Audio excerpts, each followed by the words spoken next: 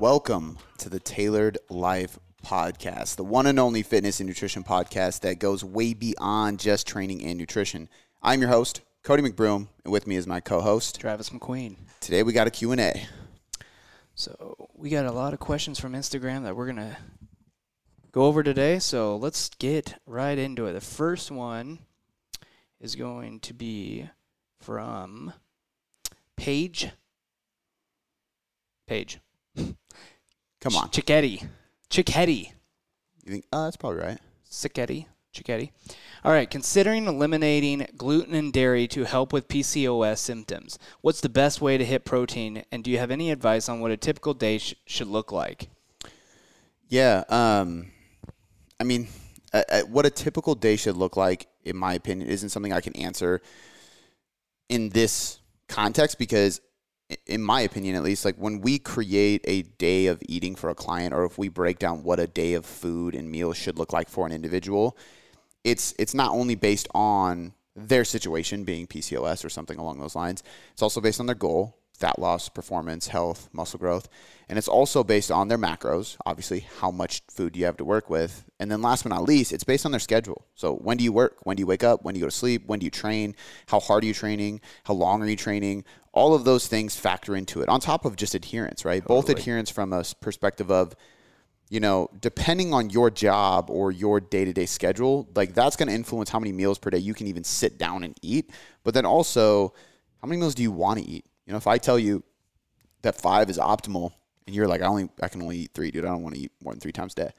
Well, that means we got to go with 3, If you're like, I only want to eat once, I'm probably going to argue with you, especially if this is your situation. But it's really hard for me to say exactly what your day should look like. Now, I can give general recommendations for PCOS. We've worked with a ton of clients who have had it because it's a very, very common thing. And to be honest with you, there's been times where we've worked people through it into their fat loss goal, either without knowing because they didn't get diagnosed. They just were having symptoms, and then finally, eventually they did. And there's been times where we worked them through it knowing they had PCOS, and we didn't do anything different. Because the truth is if you're following a healthy diet, you're training, and you're going into a deficit, if you're assuming your goal is fat loss, you're going to be fine. Yeah. Like PCOS or not. I think there's a lot of myths around PCOS and what you need to do and how you need to cut out carbs or eliminate things. Like she mentioned, eliminating gluten and dairy. If you're not lactose intolerant or you don't have a gluten intolerance or sensitivity, like celiac disease, which you would know because your throat would swell up if you had celiac disease, something very serious. Damn. Like you're fine. You don't need to cut out either one of those. In fact, there's some gluten-containing foods that I would recommend because they're slow digesting carbs and they're filling compared to starchy things like white bread or white rice to replace. Yep. And then dairy is a great protein source. So unless you're lactose intolerant, I definitely recommend that. So, and there's no literature whatsoever that supports the idea that you need to eliminate any one category of food when having PCOS. What we do know about PCOS is typically you're going to need to go into a lower calorie deficit, right? There is some potential for insulin resistance when having PCOS. The problem with that is that when people hear insulin resistance, they assume that they need to improve insulin sensitivity, and that means they need to eliminate carbs.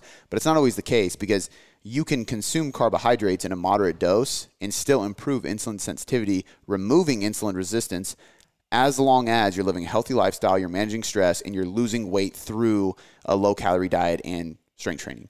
And strength training by itself as well improves insulin sensitivity. So, she had Rose on our team. Totally. I took her through a crazy transformation. She lost a bunch of weight. She's a competitive BJJ athlete. She has PCOS.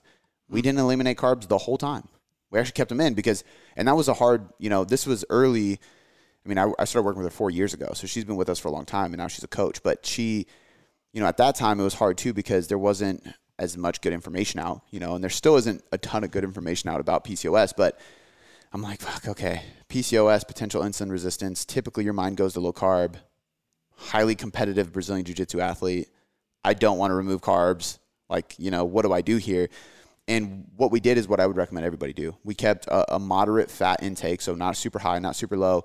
And we focused on good fat, healthy fats that aren't super filling. So olive oil, coconut oil, avocado oil, any type of oil that is fish oil, all those kind of things. Obviously, fats from eggs, steak, lean meats, like things like fish, salmon, fish, and stuff like that. So protein sources, and then the typical things like if you like nuts, you can throw in nut butter or nuts or avocado, but keeping it pretty moderate and just really healthy, hormone effective fats, right? Gotcha. Good amount of monounsaturated fats, and then we keep a high protein diet. So you want to stay high protein with PCOS, and if you're really anybody wants to stay high protein if you're chasing body composition goals, but PCOS, you want to have high protein. I wouldn't eliminate dairy because if you do okay with dairy, Greek yogurt, cottage cheese, whey protein, these are all great protein sources.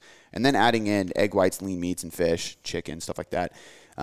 Those are going to be your best sources. So we kept a high protein diet. Then we focused on high fiber, complex carbs. So low glycemic, which glycemic index is kind of a flawed system, but sweet potato, oats which often have gluten. Whole grain bread, as long as you can tolerate gluten, everything, which most people can if you're not gluten intolerant. That again will have gluten, but it's high fiber, slow digesting. Lots of veggies, lots of like high fiber fruits. And the reason for that is because when you have PCOS, oftentimes, and this happens a lot when people have thyroid dysfunction as well. Yeah, we need to go into a lower calorie deficit. So oftentimes, I'm going to have to get a little more aggressive with your diet, and I'm going to have to bring your calories a little bit lower because your body's just being stubborn, and if you do have potential insulin resistance or it's just a matter of your body is going to put up a fight because it's under the stress of PCOS, I have to go deeper into the calories. If I create a bigger deficit, what's the best way to keep somebody satiated so they can adhere to that deficit? High fiber foods, high volume foods. So you can eat a lot of sweet potato, oats, broccoli, all kinds of vegetables, carrots, fruits, all these things. You're not going to have a ton of calories, but you're going to have a ton of volume. So you actually stretch the stomach, you stretch the gut, you keep yourself satiated. However, you're not increasing calories a ton. So It's easy to stay in that deep deficit with high fiber, low calorie, high volume foods. Now, anybody listening who wants to chase fat loss, who does not have PCOS, I'm going to give you the same exact advice.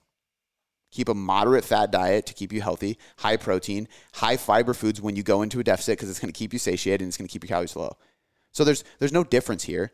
The main difference is that this individual might have to be a little bit more strict. There might be a little bit less flexibility. There might be a little bit bigger of a deficit for the PCOS person versus the non-PCOS individual. But when we talk about special foods and shit, it's just whole foods. Okay. It's not necessarily that like, broccoli has polyphenols in it and these micronutrients that could potentially increase, and it's like these superfoods. And no, it's literally just, you get full on broccoli. You can eat 100 calories of broccoli and it's pretty fucking filling. Yeah. You eat 100 calories of rice and it's not that filling. You know what I mean? So that's really all we're doing here. And we're keeping a moderate, it's like high protein, moderate fat, moderate carb diet. I wouldn't go super high carb and I wouldn't go super high fat. I'm more likely to go low carb, high fat than I am high carb, low fat with somebody who has PCOS, but I'd much rather keep it moderate because if we're planning on keeping them strength training because their goal is body composition, we need carbs, so, but definitely don't feel like you need to cut out dairy and gluten. Yeah. It's unnecessary. Totally. You mentioned your experience with Rose. Yeah. You say BJJ athlete. Yeah. I just want to say BJJ champion. Oh, yeah, champion. National fucking champion. Yeah. That's crazy. I told Jordan Syatt that the other day because he does BJJ. Oh, yeah, that's right. And he was like, shut the fuck up. Yeah. No way. I was like, bro, national champion for her weight class. Yeah. That's crazy. You know what's even crazier? What? This is even crazier. So I'll probably get her on and she can tell more of her story soon because she has a cool story. But so we've gone through some different phases. There was some health stuff that came up and we wanted to build some muscle and stuff. So she gained a little bit of weight and it's a weight class regulated sport, right? So she floated out of her lower weight class that she typically competes in. And she was literally like, and she can correct me if I'm wrong. I don't think it was a month. I think it was like a matter of weeks.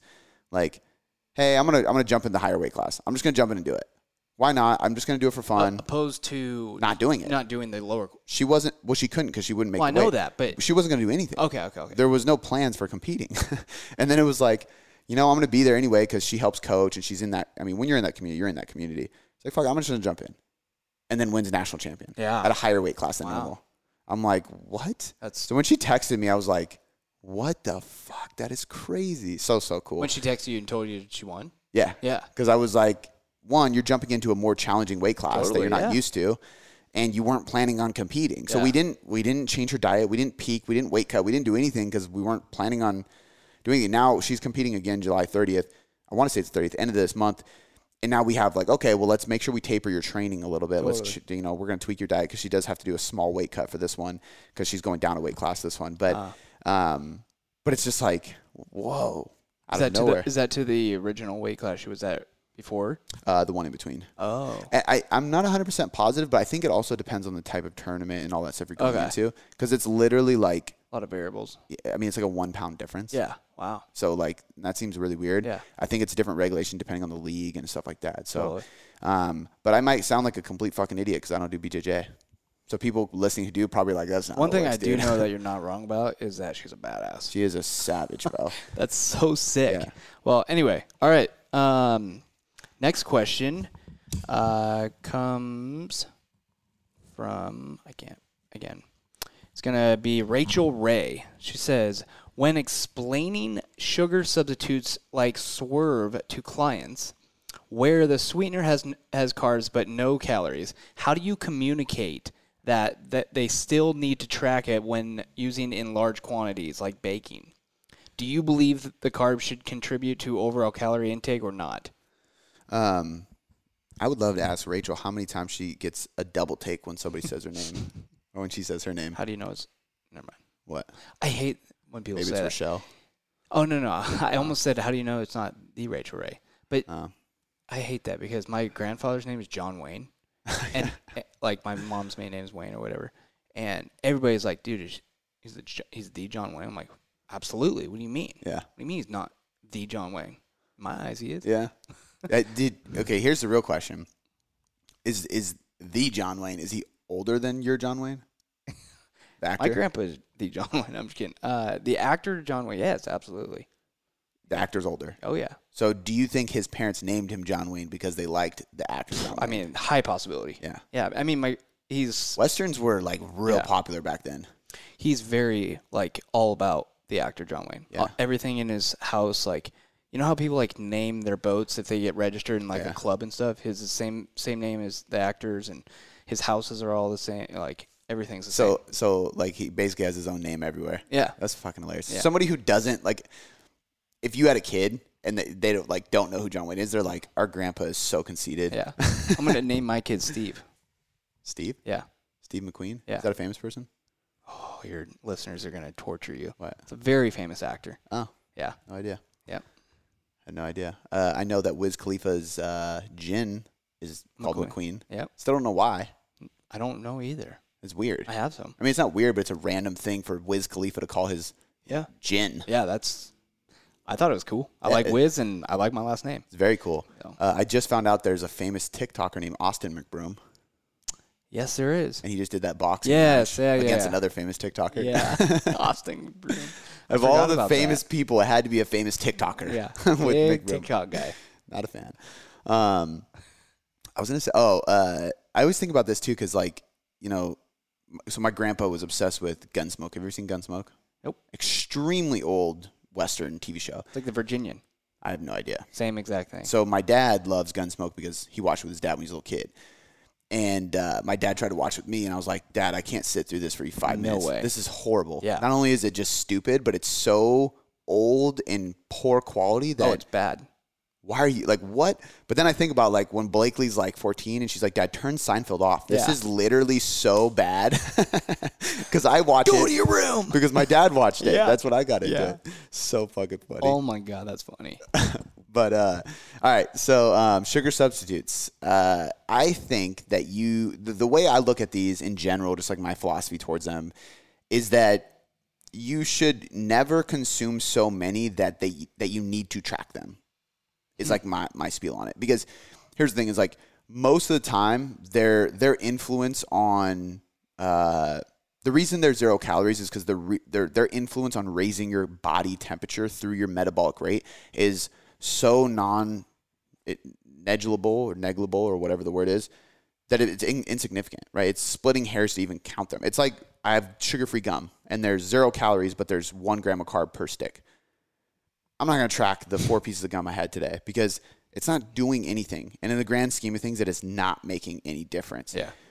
But if you're having so many that it is making a difference on your caloric intake or your metabolic, that's when I think it's an issue. Yeah. Same idea as the Diet Coke. Yeah. Like you have to have 45 of them to. The thing with Diet Coke is there's 0 carbs in it. Oh. So or sometimes artificial sweeteners, like a Rockstar, Yeah. it's technically 10 calories. Okay. It's not a 0 calorie. It's a 0 sugar, but it's because it's got like erythritol or whatever, Yeah. erythritol. But that's to me, I'm more like, okay, number one, it's 10 calories. Big fucking deal. Like I have 2 or 3 a day, so it's 20 or 30 calories. Probably not a good thing, but Love gum. I'm talking about Rockstars. Oh. I have 2 or 3 Rockstars. I was thinking you had 4 pieces in the last 10 minutes, but No. Probably that too. But I actually don't chew gum too much anymore. But I used to chew a ton of gum, especially when I was dieting, and it's not going to make a difference. So I wouldn't worry about tracking it. But I think also too, like if your client is using them so much that they have to ask if they should be tracking it, they're probably having too many artificial sweeteners. There's no good research that shows any type of issue with humans. There's some research that shows some issues with. Somebody sent me some shit on like neurological stuff. The study was very iffy. Again, not on humans. The majority is showing that the gut microbiome might be disturbed by it. The artificial sweeteners, specifically, I don't know if it's either sucralose or aspartame, but these studies are all on mice. So one, we have to go, okay, number one, we're not mice. We're humans. We're more resistant and resilient than fucking mice. Number two, even if the gut microbiome and the physiological changes that happen to mice are similar to us, they're in a quantity that's 1 to 10% of ours, which means, like, think about this, like a large mouse is the size of your foot if you have small feet, realistically. Yep. Because they do them on mice, not rats. So, like, it's literally the size of your foot. Your foot is probably, that, yeah. what, 1 or 2% of your I feel entire like body? A rat would be the size of my foot. Yeah, that's what I'm saying, if you have small feet. Like, Okay. my daughter. Okay, there we go. So, but even better, that's probably what 1% of your total mass at most. So, no matter what, we have to times whatever they get the mice to react with by 100, by 99. Right? So, if they give them 1 Splenda packet and they see gut microbiome issues, that means we need 99 or 100 Splenda packets at one sitting to have an issue with our gut. Because we have to multiply by that much. Because our body and our systems are so much larger. Now, that's an exaggeration, but they quite literally translated this in research and showed this number is completely a guess, but it's somewhere along the lines of like you have to consume like 27 cans of Diet Coke in one sitting to have a reaction in your gut. That was my question earlier. Yeah. Okay. So at that point, not only is it non-negligible of a caloric perspective for fat loss, but also from like a gut health or anything perspective, it's non-negligible. So I don't have clients track it. Why have them track one more thing that's not going to matter and have them worry about one more element that's not going to make a difference? Now, if it's going to matter, it's going to matter to your gut when you have too much. I have had clients where I've had to tell them to reduce because they've taken progress pictures and their stomach is pressing out. Right. And a good example of this is I've had more than one guy that consumed so many artificial sweeteners that it looked like a turtle shell because their gut was sticking out. They're so bloated. Wow. But they have a 6-pack. So, like, have you ever seen, like, pro steroid using bodybuilders like Mr. Olympia where you look from the side and it looks like they have a gut? Or even like Ninja Turtles, turtle shell. Like it's round, but there's abs. So it's literally sticking out. Okay. Or like... This happens to me when I'm really lean. It's happening a little bit right now. Not as bad as like a bodybuilder, obviously, but Blakely plays with like toy babies. So she's like tells me to be like a mom, and she's like, you have a baby, and so I'll stick out my stomach as far as I can, and like you can see my abs, but my stomach is like bulging out because I can press my stomach out. It looks like that. They have way too many artificial sweeteners in their diet. So I go like, hey, what are you consuming? Well, I have like 2 cups of coffee in the morning, 2 Splendas in each of those. I have my pre-workout. I have a couple scoops of whey protein every day that have sucralose in it. I have half a pack of gum. I put Walden Farms syrup in my oatmeal. Like it's just, so I'm like, okay, I'm not worried about the calories. I'm worried about your gut and your discomfort. Because now you see the scale going up and you look at yourself, you don't like what you see and you think you have to lose fat. So what do? You do more cardio and you do less. You eat less. That's not the fucking answer. Stop putting fake shit on your food. That's the answer. You're having way too much. Now, look, when I have oatmeal, I'll put like sugar-free syrup in it that has some artificial sweeteners in it, right? My Legion products don't contain sucralose and things like that. So I don't have to worry about with Legion, which is nice. And a lot of supplement companies do have a ton of artificial sweeteners, which hint, hint, that's why we partner with Legion, who sponsors this podcast. So shameless plug, head over to buylegion.com/boom boom if you want to save on a product that's actually good quality and avoid using this kind of shit. But outside of that, I have like a couple diet root beers. Totally. That's it. Sugar-free ketchup a little bit, but like it's so little, it's such little amounts that I don't get bloating or craziness from it. If you're using like that stuff, I don't remember what it's called that she put in there, but it's In where? in the question she named the product. It's It's called something. Let me explain it. Or did I delete that part? Yeah, you did. She doesn't have a title. When explaining sugar substitutes, like Swerve. Swerve. So I was like, what the fuck is Swerve? Oh, So I Google it. okay. It's like a box of cake mix, Whoa. but there's no sugar. There's nothing. So I go, okay, how much artificial sweeteners in there? And if you look at the ingredients, which I didn't for this one, but if you look at the ingredients of that one, I actually did. I looked at the ingredients, not the macros. The ingredients on this one, the first ingredient listed was Swerve. Like, okay, well, what is Swerve on the ingredient list? And it's like parentheses, sweetener, sweetener, sweetener, sweetener, sweetener, filler. So like this, it's just Swerve. Really, it's like 10 different things. But I didn't look at the macros on it. But let's say it's zero sugar, but there's 15 grams of carbs. Well, damn, like a full large diet Rockstar has 1 gram of carb from artificial sweeteners. And there's plenty of artificial sweeteners in a Rockstar, don't get me wrong. But if there's 15 grams of something or 10 grams or even 5 grams in one serving, it's a lot of artificial sweeteners. So I think the problem is more around like you're just replacing things with fake food. And I don't think you're going to have like crazy serious issues from a health perspective because there's no research to prove it. It's just that you're going to have gut discomfort at a certain point from bloat. And that's going to like, it's going to mask weight loss that you're having. I even think about like, have you ever heard of Walden Farms? Yeah. So it's that syrup, right? Yep. So I have a different kind of syrup and it's reduced sugar. So it still has calories, but they use some artificial sweeteners and sugars to avoid too many calories, right? It's low sugar.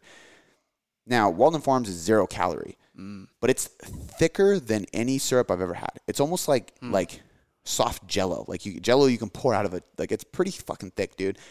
And so I'm like looking at it and I'm like, how is that not? It's a really popular thing of bodybuilders. Walden Farms everything. Walden Farms chocolate syrup, Walden Farms ranch, Walden Farms ketchup, barbecue sauce, maple syrup. There's tons of shit. Wow. But I'm like, if that's 0 calories, there's no substance. Why is it so thick? What's in it? Fuck if I know. I mean, you haven't looked into it.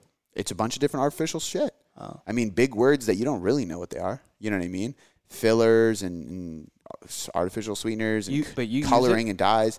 Way back. I haven't used that in years. Oh, I thought you were talking about a lot of people use the it. stuff you put in your oats. No, that's it's a different brand. Okay. But it's not nearly as thick. It's like watered down syrup. So it's not real syrup. You can tell. Okay. And it isn't completely calorie free, where Walden Farms is. But it doesn't make sense to me. I'm like, I don't know. I don't trust it, you know? So long rant, but just moderate it. I don't think they need to track calories. I think you just need to explain to them that like if your diet is overly filled with 0 calorie sweeteners to the point where you're getting bloated, the bigger issue is not the calories coming from it, if there is any calories coming from it, because most research shows that there's not.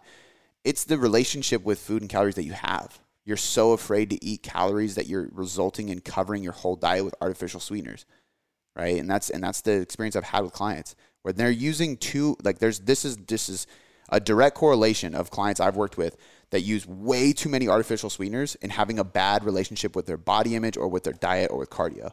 They're constantly trying to achieve a deficit. They're constantly trying to lose weight. They're constantly unsatisfied with their level of leanness.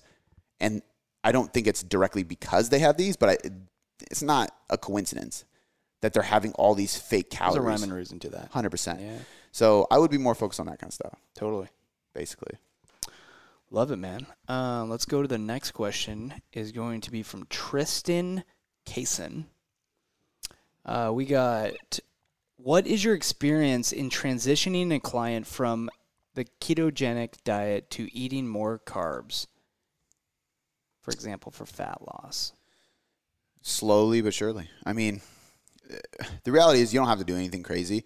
The issue you have to worry about is adherence because, you know, yes, you're fat adaptive at that time, but there's also good research to show like there's people who, like endurance athletes, they'll follow a ketogenic diet and they become extremely sensitive to insulin and to carbohydrates, right? And so what they do is they go keto in training, and then right before a race, they super load with carbs. They eat a ton of fucking carbs. And For energy. Yeah. Which, number one, if keto is so great, why are these pro marathon runners like switching to carbs right before a race? Obviously because carbs are better for fuel. What they're doing, the smart part about using keto is that they're using keto as a way to almost super compensate. So they deplete their body. So their body is basically depleted and hungry for carbs and ready to absorb. So the second you fill it with carbs, it goes to the right place. It gets used as energy. It's like your bloodstream's full. Like you can supercharge the use of carbs. It's really cool, actually. But my point with that is, if they're becoming super sensitive to carbs and they're able to flip that switch and utilize them that quick overnight and the day of to shift into gear for a race, then a client shifting from keto to carbs, you could literally just go, oh, you're having 2,000 calories right now on keto? Cool, we're just going to flip it. 2,000 calories, not on keto. Drop the fats, raise the carbs, they're fine. There's not going to be a big issue. They might be a little bloated. They might gain a few pounds from water retention because there's more food volume with carbs, because carbs have 4 calories per gram. So it seems like they're eating more food, even though they're not eating more calories. But technically, I think from a physiological perspective, I don't think there's any difference. You don't have to worry about it. There's been plenty of clients who come on board with us, and we do just that. They might not be following keto, but they're following a low-carb diet, or maybe they're following a low-protein by accident, high-fat, moderate-carb diet, and we'll just keep their calories the same, flip macros around, and they lose weight. They're fine. They feel good. The only thing I would say is if somebody's really into like the keto lifestyle, you're probably going to want to do a slow transition and keep calories the same because it's going to be difficult for them to adhere to. Gotcha. So if they're eating 100 grams of fat and 20 grams of carbs, next week it's 85 and however many carbs to fill those calories. And then the next week it's 75. So you're just reducing by 10 to 15 grams of fat per week or per 2 weeks. And then if you drop 100 calories of fat, you add 100 calories of carbs, right? And you just slowly shift carbs and fat while keeping calories the same over the course of however many weeks it takes. And I think that would help their adherence. Gotcha. Yeah. But I'm usually going to favor, I mean, I think people know by now, a high carb diet. Yeah. So, yeah, I mean, I know it can't be nobody, but what percentage of your clients do you do keto? It's got to be low, but my personal clients is 0. No keto. I have some clients that are on low carb diets, but not keto. Okay. But the truth is the reason they're on low carb diets is because we're grinding out the last little bit. They're almost to their goal, and it's really just a low calorie diet. And is this like very like, how do I say, aggressive goal, like a show or something? Yeah. One is literally competing this specific weekend. Goal, I should say. One is competing this weekend as we're recording this. A couple others are just trying to get shredded, kind of like I am. Like I don't know what I'm doing with them. I'm just gonna get shredded. Are you doing low carb? Not yet, but eventually everybody does. Oh. Because like realistically, you have to cut somewhere, and you can only cut fat so much. So right now, my personal diet, I'm at the lowest amount of fat that I can healthily consume.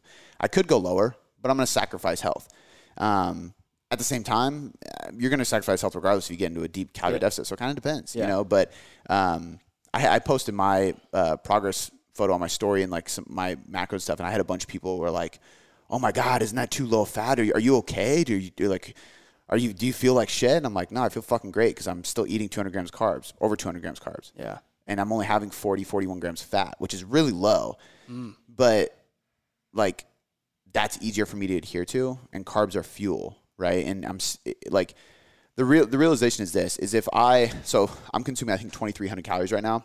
If I have 41 grams fat, 200 and something grams carbs, if I were to bring my fats up to 50, 55, or 60 to like focus on hormonal health and drop my carbs, I would feel worse because I'd have less energy and I'd feel more lethargic. And then mentally I'd be like, I'm fucked up right now. I'm unhealthy because I have no energy. You feel like shit. You're unmotivated.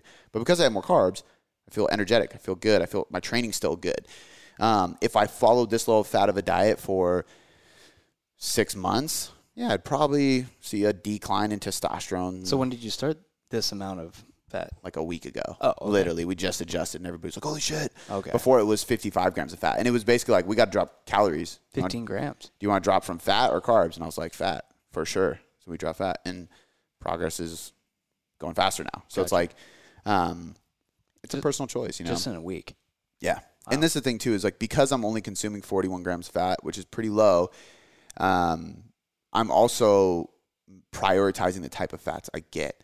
So I'm not really having as much steak anymore and stuff like that. But I'm like, I'm going to make sure I get a whole egg in every day. I'm going to make sure I get olive oil. I'm going to make sure I get my fish oil in. The things that, like, I would much rather have a steak and just have egg whites and cooking spray. But I know for hormonal reasons, it's good to have some olive oil. It's good to have a whole egg. It's good to have fish oil.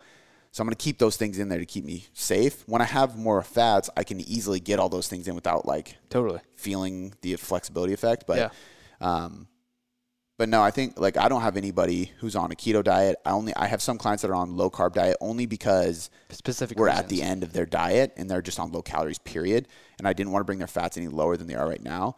But the truth is, man, like, especially lately, obviously I work with less people personally than my team does, but for the last year, the majority, like the 90+% of the people I work with who get really, really lean have all done a high carb, low fat diet. It just works. And talk to any bodybuilder. They're not running keto diets.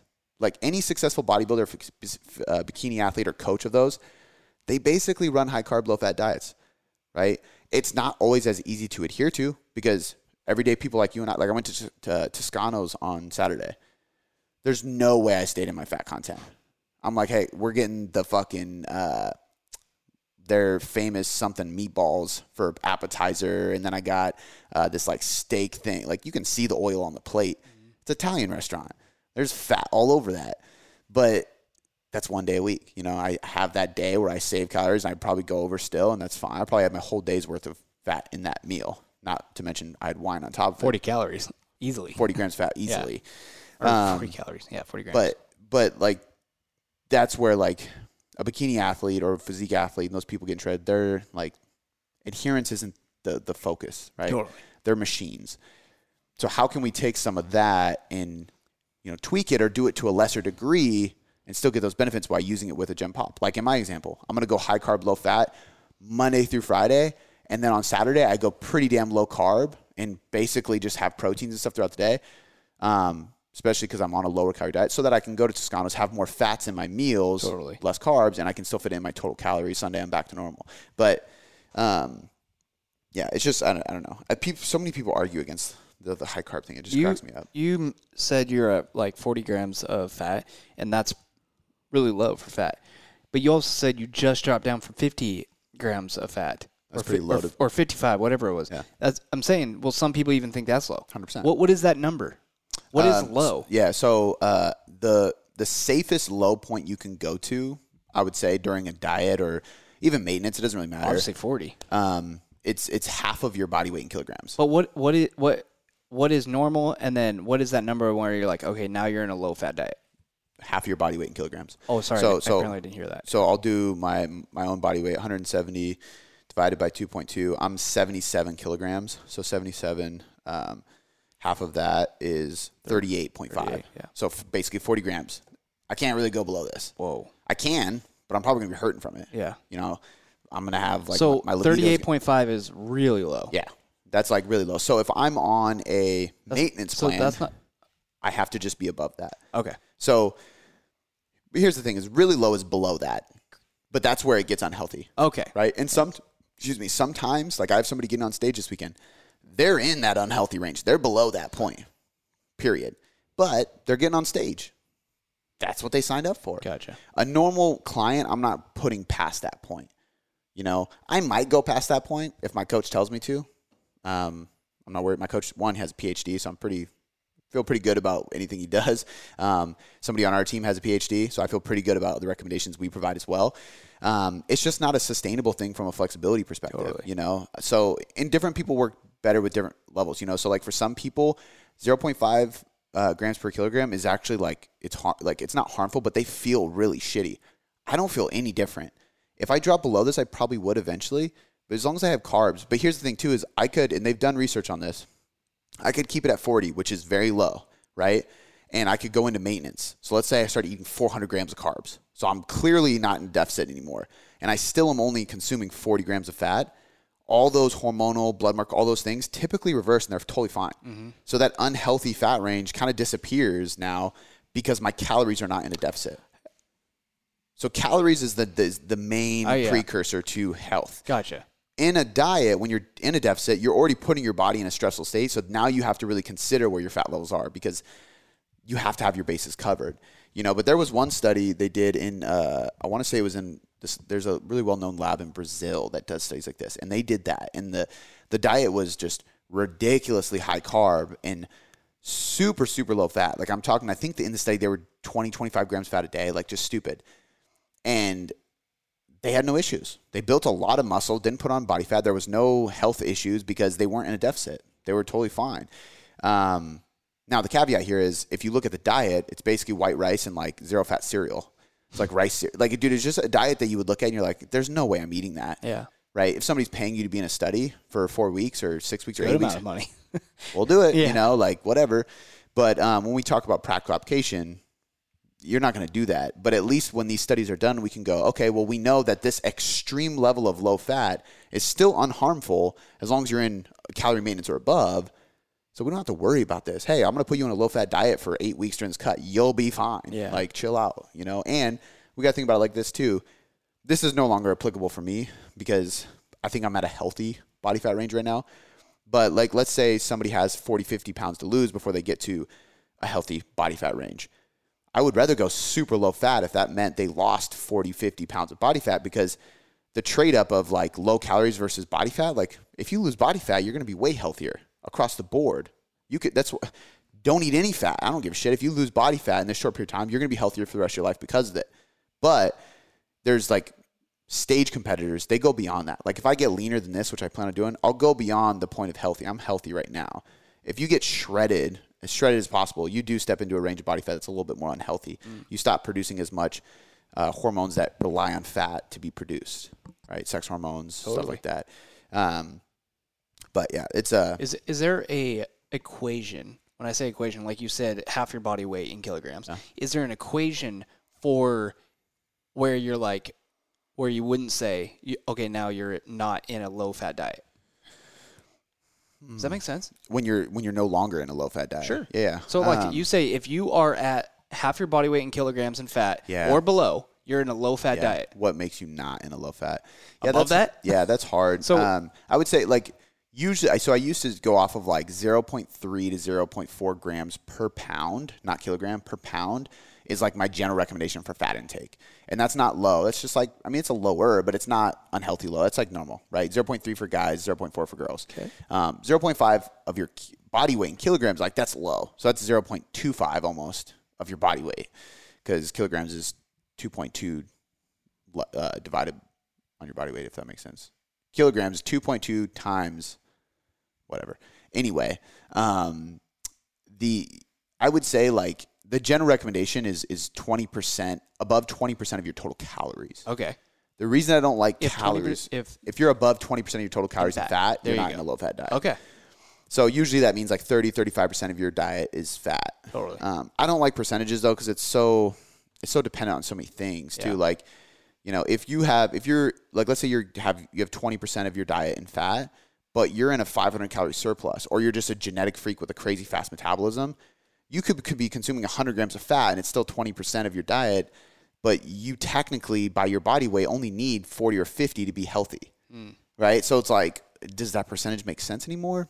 Not really. Or you're able to have such a high carb intake because you're in a surplus that your fat intake goes to like 10 or 15% of your diet, but it's still at 50, 60 grams because you're in a huge calorie surplus to gain muscle. So is that unhealthy? No, it's not unhealthy. You're still getting them out. That's why I typically say like 0.3 or 0.4 grams per pound of total body weight is like a healthy range. Then the caveat to that is like if you have 50, 60 pounds to lose, those calculations aren't that accurate because we're going off total body weight, not lean mass. So there's a caveat. This is why like going online and doing a formula or a calculator for your macros isn't always the best thing. Or ever. Ever. Because there's always caveats. We use calculations to give us a base point, but with experience and understanding of the evidence and the research. Human knowledge and interactions and putting people through diets, now I can look at a diet and go, okay, this formula says this one says this, and this one says this, because we'll literally use multiple formulas. My gut, as crazy as that sounds, tells me this. All right, what are we really going to do? Yeah. Listen to my gut, listen to my brain, listen to the formulas. Now we're going to create a plan. And look at where they're at right now. We got to assess your current diet first, and then we'll figure out where to go. Feels like you've done this before. Once or twice. Jesus. There's just so many. It depends. You Yeah. know, it's crazy. Dope. That's why questions like that are hard to answer on a podcast. Yeah. But I mean, that was a 20-minute answer. I think gives it some good context. Good question, Tristan. All right, we'll go to the next. It's funny because you read that and I was like, oh, this will be a quick one. Yeah. It could have been quick, but it just wouldn't have got the details crossed. Mm-hmm. All right, next one comes from the one and the only Megan. Been in a surplus for 9 months. Ready to start a small cut since I'm heading to the beach in 8 weeks. What's a typical cut look like? How much cardio is to start and then throughout? How much do you suggest cutting macros and calories? Okay, so there's a lot to this. Okay, so she said, been in a surplus for 9 months and I'm ready to start a small cut since I'm heading to the beach in 8 weeks. What's a typical cut look like? okay, so here's the 8-week summer shred manual for you, guide or something. Magic. The magic tool. You're going to go pretty aggressive. If you have 8 weeks till the beach, you're getting shredded quick. You don't have much time. 8 weeks is not a long time. And so what I would probably do. Also, what's your definition of shredded?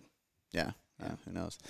Me and CJ always joke about getting beach ready for the summer, and then we're like, there's no fucking beach out here. We're going to go to Alki.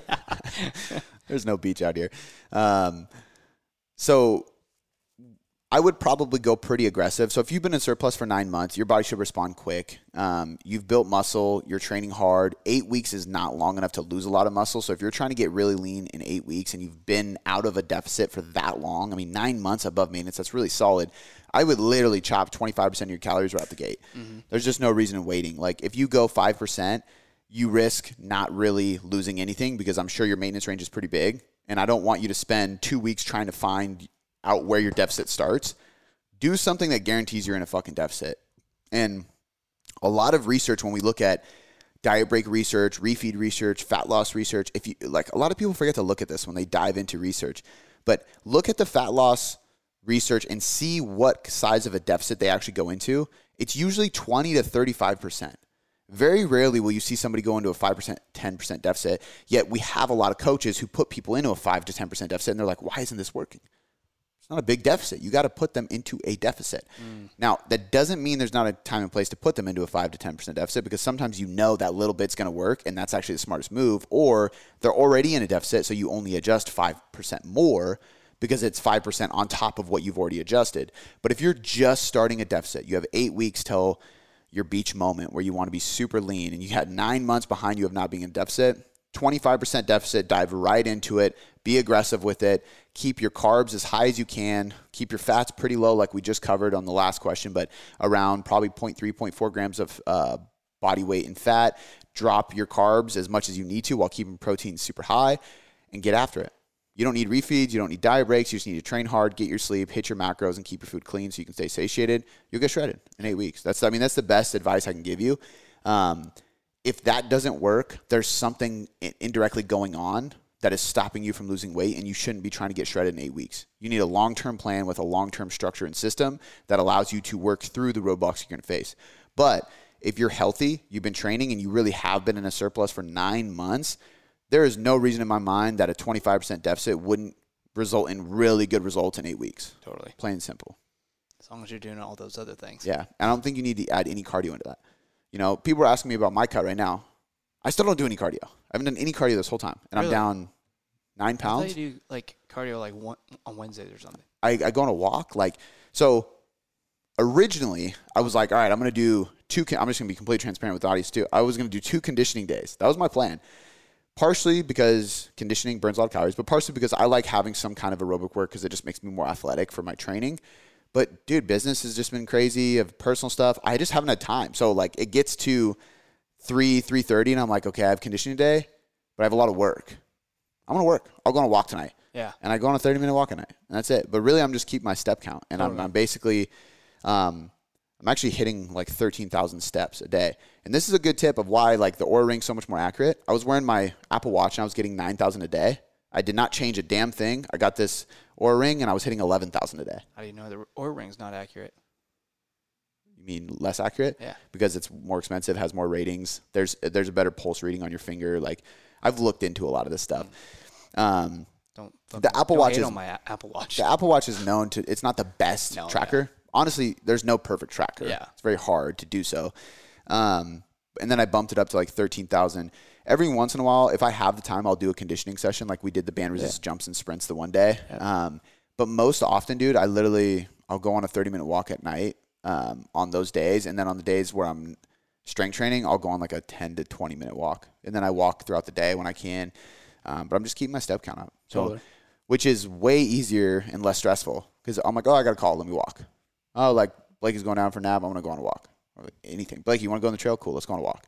Which usually ends up me carrying her on my shoulders, walking through the trails. But just you're still walking. Count. Yeah. So you don't need cardio.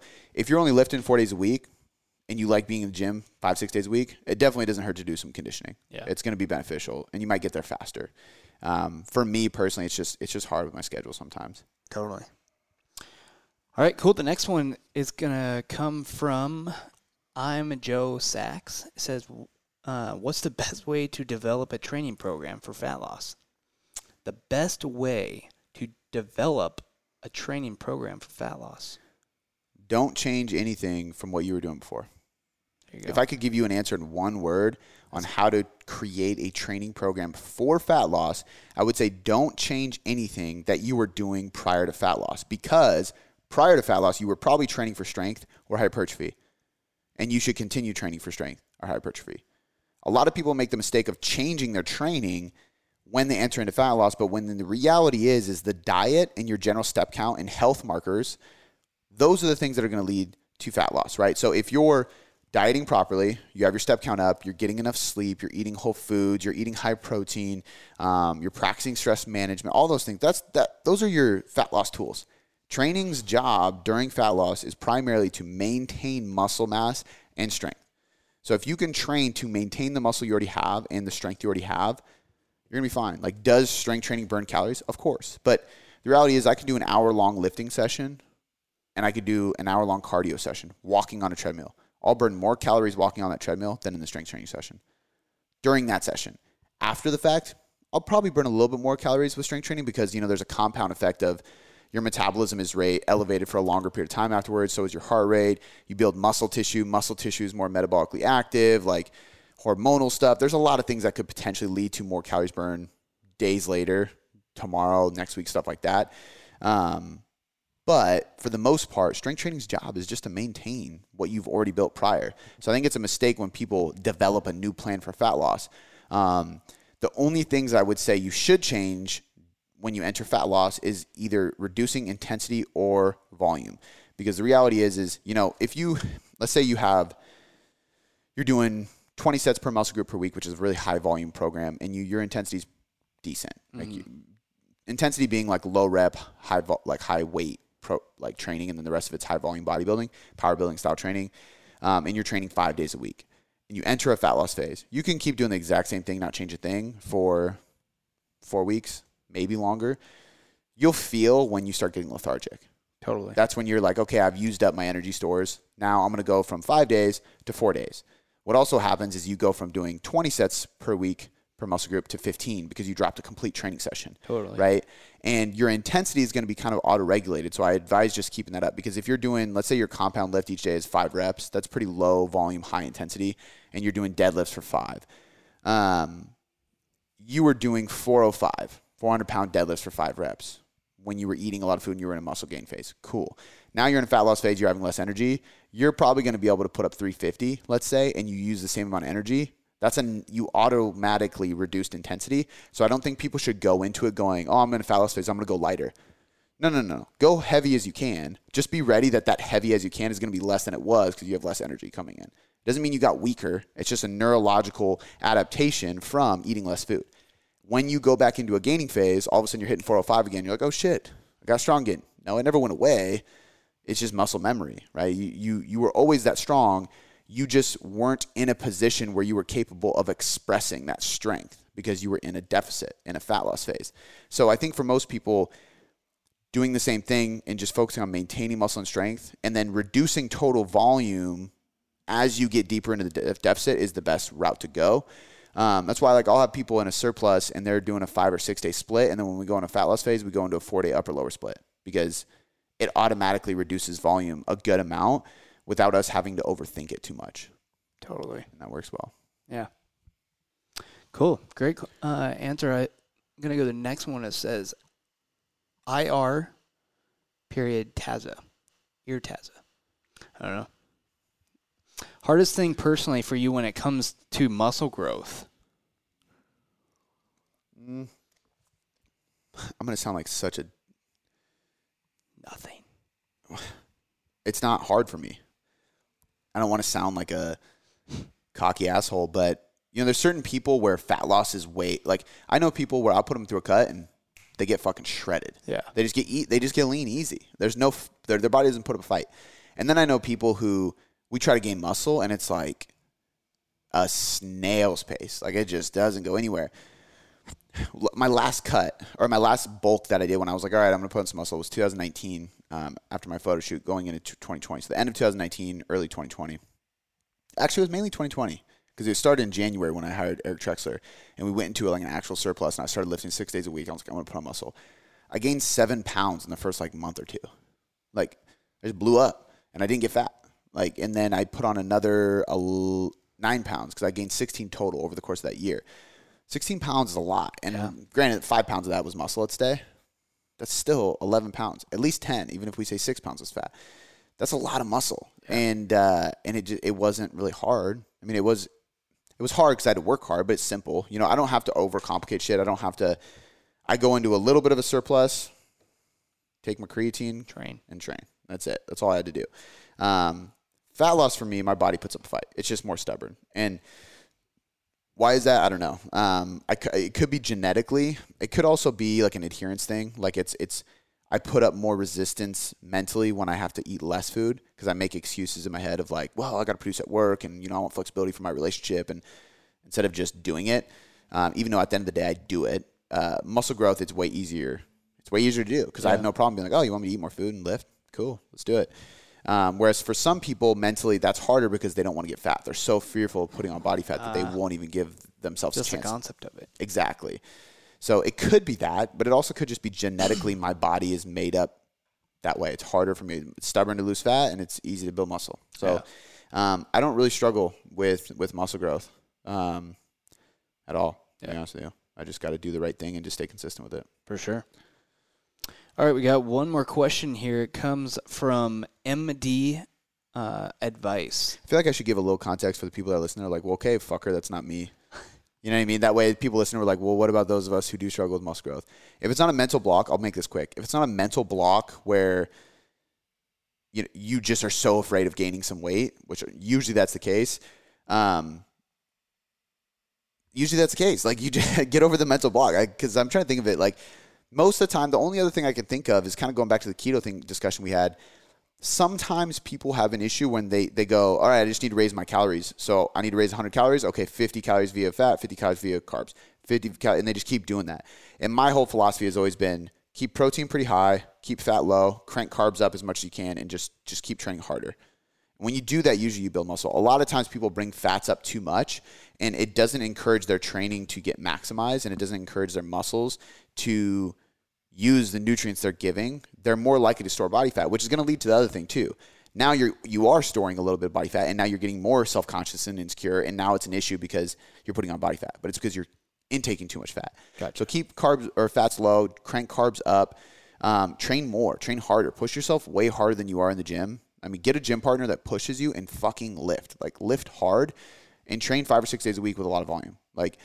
There's just too much research that shows high volume programs build muscle. So if you really struggle to build muscle, push yourself harder and count your sets per week and really get after it. Do a push-pull leg split. Get in the gym 6 days a week and lift. Totally. Do it for even just 3 months. And if you don't see a difference, I would be shocked. And if you still don't see a difference, hire a professional. Because that's where people like me come in, like a technician, and start manipulating little random things and tweaking things here and there. And we change your routine to be more muscle building focused. And it works. Identifying those things that could be stopping that process. That you don't know how to identify. Yeah. 100%. Totally. That's great, man. All right. again, we'll go to the next one from MD Advice. It says, how do you deal with insecurities? I think everybody's not different. You know, when it comes to insecurities, everybody has insecurities. They're all about different things. But when we consider what allows people to work through insecurities, it's the same across the board. We all have insecurities. We all have different insecurities.